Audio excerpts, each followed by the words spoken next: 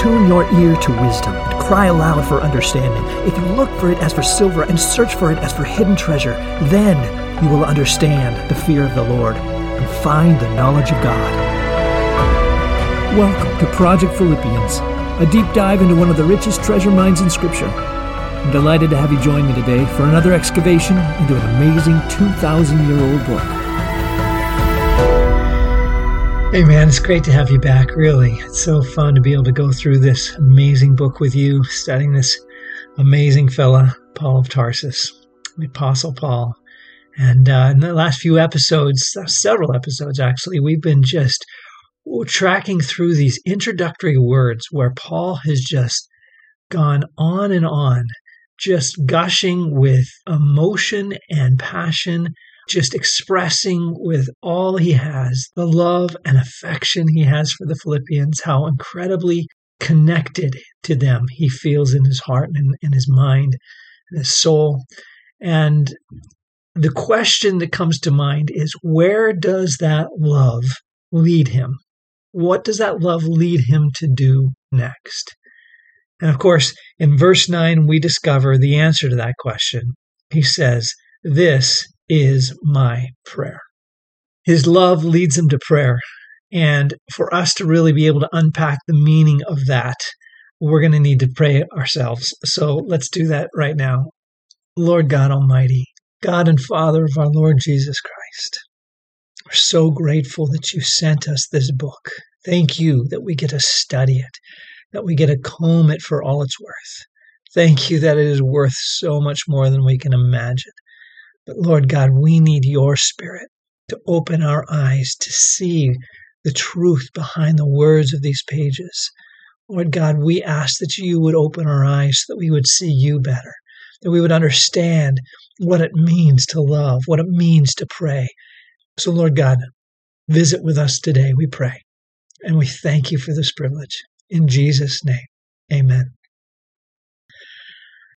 It's amazing to me when you think about it, what a central part of Paul's life prayer has. For Paul, prayer was absolutely critical, central, and essential to everything he did. It was the center part of his entire ministry, his entire life. We got a sense of that earlier in this chapter, in verse 3, when he says, "I thank my God every time I remember you. In all my prayers for all of you, I always pray with joy." He says he always prays with joy. Paul clearly enjoys praying. He just enjoys it. Do you? I really think that it's one of the greatest indicators of where we're at spiritually is how much joy we get from praying to our Lord.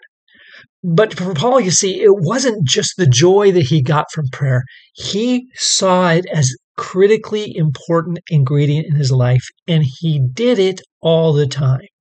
Now, this might come as a surprise to you if you haven't studied this before. But for Paul, prayer was a central part of his entire ministry. I'd like to take you on a really quick tour for just a couple of minutes of other places in other books by Paul where he talks about his prayer life and he talks about how he's praying for people. For example, in Romans chapter 1, verses 9 and 10, he's talking to the Roman church and he says, "God, whom I serve, is my witness how constantly I remember you in my prayers at all times." He says, God can testify that I am constantly remembering you in my prayers at all times. What an extraordinary statement. He says a similar thing to the Ephesians in chapter 1, 15 and 16. He says, "For this reason, ever since I heard about your faith and your love, I have not stopped giving thanks for you, remembering you in my prayers." And he doesn't do it just by himself either. In Colossians, he says, "For this reason, since the day we heard about you, we have not stopped praying for you." So he has other brothers with him who's praying with him. He's got a prayer team that he's praying with, and he's interceding for these people in these churches. In 1 Thessalonians 1:2, he says, "We always thank God for all of you and continually mention you in our prayers." 2 Thessalonians 1:11, he says, "With this in mind, We constantly pray for you.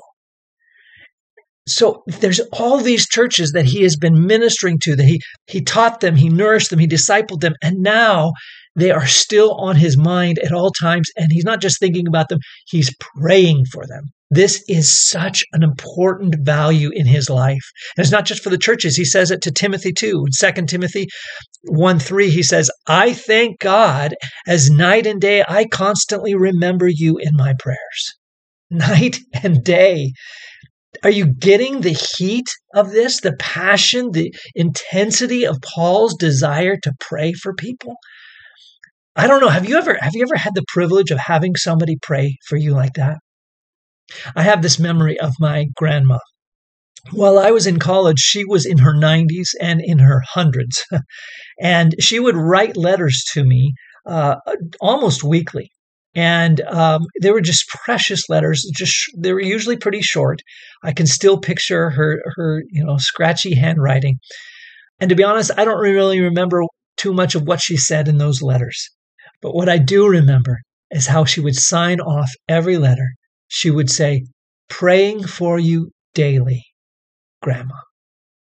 That was such an encouragement to me. In fact, in the later years, she would even say, praying for you 2 times every day, Grandma. And I can tell you that those years, those college years, were some of the most significant spiritual milestones in my life.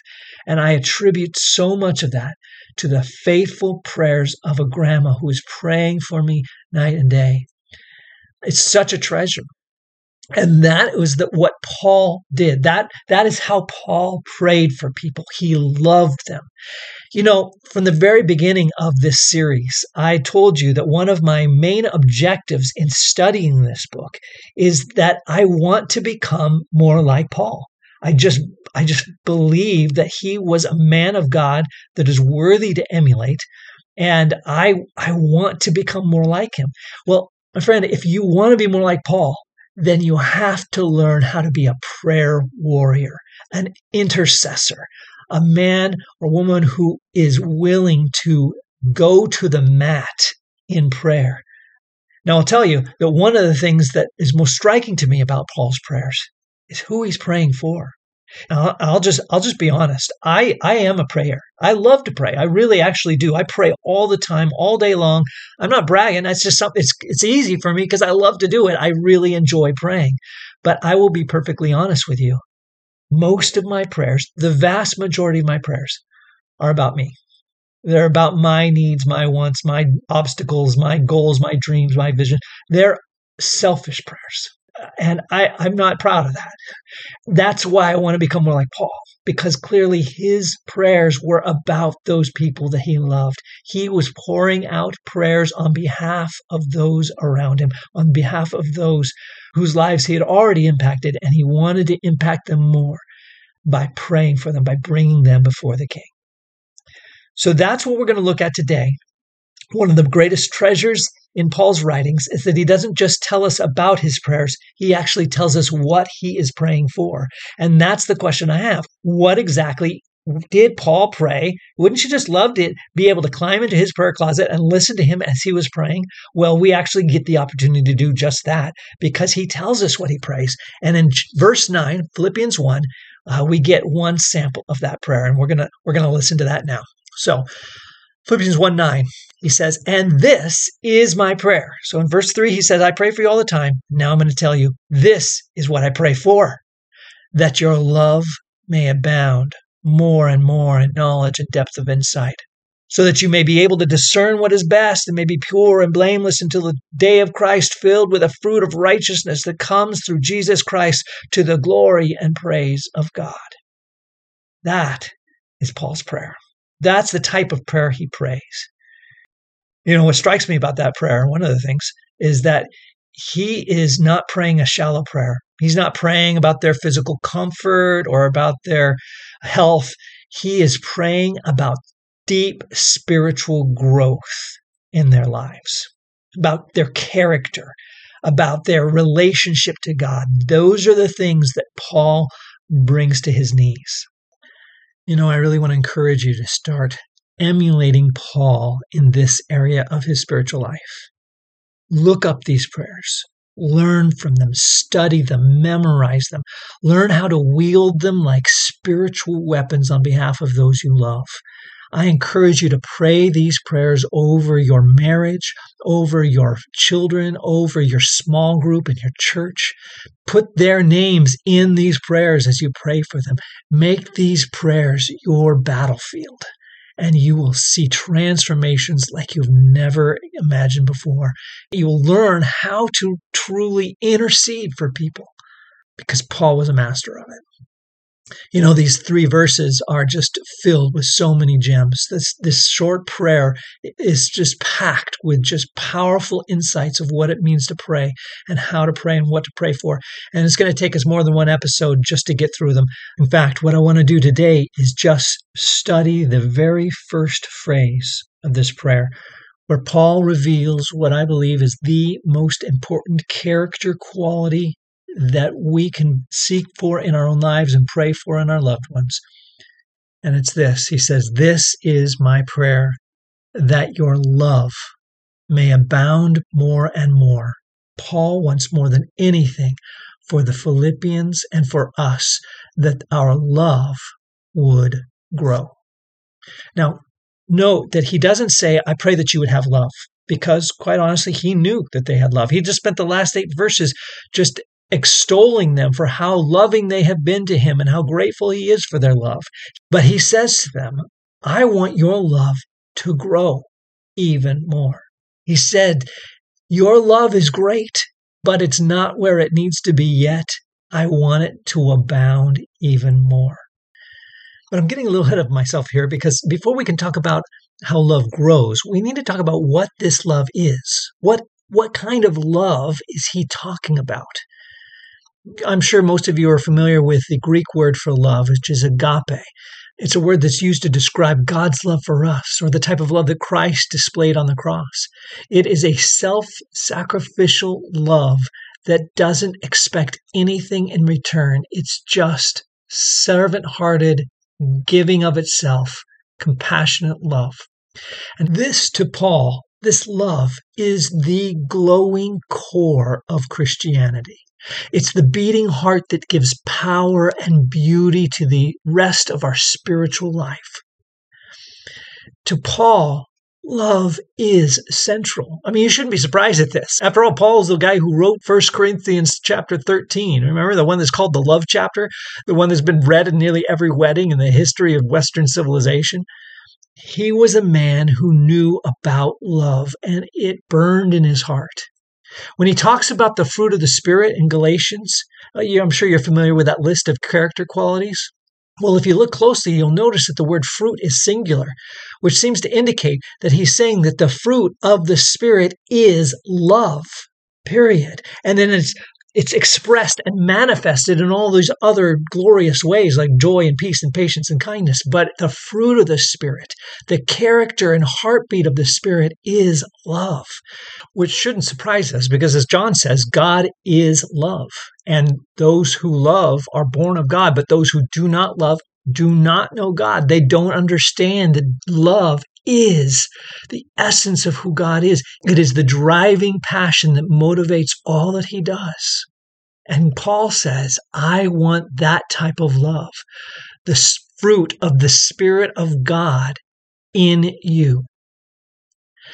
Now, it's interesting to note that Paul doesn't give us the object of the love in this verse. When he says, I pray that your love would grow, he doesn't tell us, well, love for who? Is it love for God, love for our neighbors, love for our family, our enemies? Well, the fact that he doesn't give us the object leads me to believe that he is got all of that in mind. He is talking about a love that just defines us. It's not about who we love. It's about our character, that we are simply people who love. We are people who give. We are people who are sacrificially devoted to all who we come in contact with. In Ephesians chapter 5, one of my favorite life verses, he says, be imitators of God, therefore, as dearly loved children, and live a life of love. just as Christ loved us and gave himself for us as a fragrant offering. So just as Christ, whose life was a fragrant offering of love, he wants us to imitate God. Because we've been loved, he wants us to live a life of love. But notice more in this verse in Philippians that he doesn't just want us to have this love. He wants it to be growing. You see, you might think of yourself as a fairly loving person. Perhaps you have some good friends and you love them very dearly. But Paul is saying, just because you're loving doesn't mean you're loving enough yet. I want it to abound more and more. And of course, Paul knew that the Philippians were loving. He just spent the last 8 verses extolling them for how much they loved him and how grateful he was for their love for him from the first day until now. He remembers all the way back to the day when he first met Lydia. And no sooner was she saved than she invited these total strangers into her home to stay with her. And the Philippian jailer, the moment that he was saved, this man who hours earlier had been shackling these wounded, scarred wrists, he was now bathing those same wounds in a basin in his dining room. These people who loved him from the first day until now, he knew that they were people of love, but he says, I want something more for you. I want this love to abound more and more. The word abound in the Greek is the word perisue, and it's one of Paul's favorite words. He loves to use this word to describe the overflowing abundance of the Christian life, the things that just abound in our lives. I love that this word is the same word used in the Gospels when it's describing the leftover crumbs of bread that remained behind after Jesus had multiplied the loaves and the fishes. It's as if they're saying that he made so much food for the people that day that the bread was abounding. There were leftovers, is how it's translated. So abounding love is love that is so great that there's more than enough. There's leftovers. It just can't be held in a container because it just has to pour out. It's overflowing love. But Paul doesn't just stop there. I mean, he could just say, I pray that your love would abound, and that would be enough. But he says, I pray that your love would abound more. In fact, that would be enough if he said that, but he goes even farther. He says, I pray that your love would abound more and more. In the Greek, in fact, he puts another word in there that says, I pray that your love would abound still more and more. He's using what I call extravagant vocabulary to go over the top, to express beyond and beyond. I want your love to grow, to abound still more and more. I want your love to explode. I want you to be people whose love doesn't just stay static, doesn't just love the people that are easy to love, the people around you, the people that are like you. I want your love to grow beyond those boundaries, grow beyond the borders of your church, beyond the borders of your city, beyond the borders of your country. I want your love to just keep growing and expanding and pushing out into this world because that's what God's love is doing. I pray that your love would abound more and more. Now, what's striking about this verse is that if we're going to be honest, what he's asking for is impossible. I mean, it's just, it would take a miracle for my love to grow like that, which is why it's so cool that he isn't just commanding it. He is praying for it. He's dreaming of it on his knees with God. He's saying, oh God, I want these people to be more like you, to be more like the Lord Jesus. I want them to be filled with an overflowing love. And so he's praying for the miraculous in our lives. He's asking a big, big thing from God, that God would transform our selfish, self-centered hearts into hearts that are like God's, that we would live lives of love. I love listening to Paul pray, don't you? Just so invigorating and exhilarating to hear this man as he's on his knees with his loved ones in his heart and mind, speaking to his heavenly Father and asking for the miraculous. I had a hard time coming up with a title for this episode. It's silly, I know, but I wanted to encapsulate this idea of Paul's prayers and what he was praying for and why he was praying. And then it came to me. Prayer is love. You see? I mean, because of his love for them, his intense love for the Philippians, that he is on his knees day and night praying for them. And what is he praying for? It's that their love would grow in the same way. And my friend, I just want you to know, even though I may not know your name right now, I am praying for you. And it is my earnest and genuine prayer that your love would grow, that you would become a man or woman of prayer and of love, and a prayer that is love, and prayer for love. There's nothing that your spouse or your children or your church needs more than for you to become a man or woman who prays for their love to grow. So let me do that right now. Lord Jesus, you demonstrated for us what love is. You demonstrated for us what intercession is. You say that you intercede for us even now, praying for us to become more loving. And as we become more loving, we will become more prayerful, and we will pray for more love. And this circle of prayer and love will become a beautiful representation of the majesty and glory of God Almighty. And that's what we're asking for. We're asking for this miracle, that you would transform us from self-focused people to people who love and people who pray. God, do this in our hearts. Thank you for the seed that you've planted. Let it grow, Lord. Let it grow to become a mighty oak tree. In Jesus' name, amen.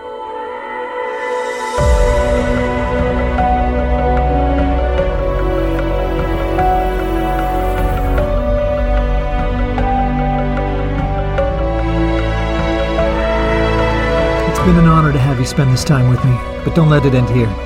May the words of God continue to resonate in your heart, transform your life until the day you meet our glorious King and Savior face to face.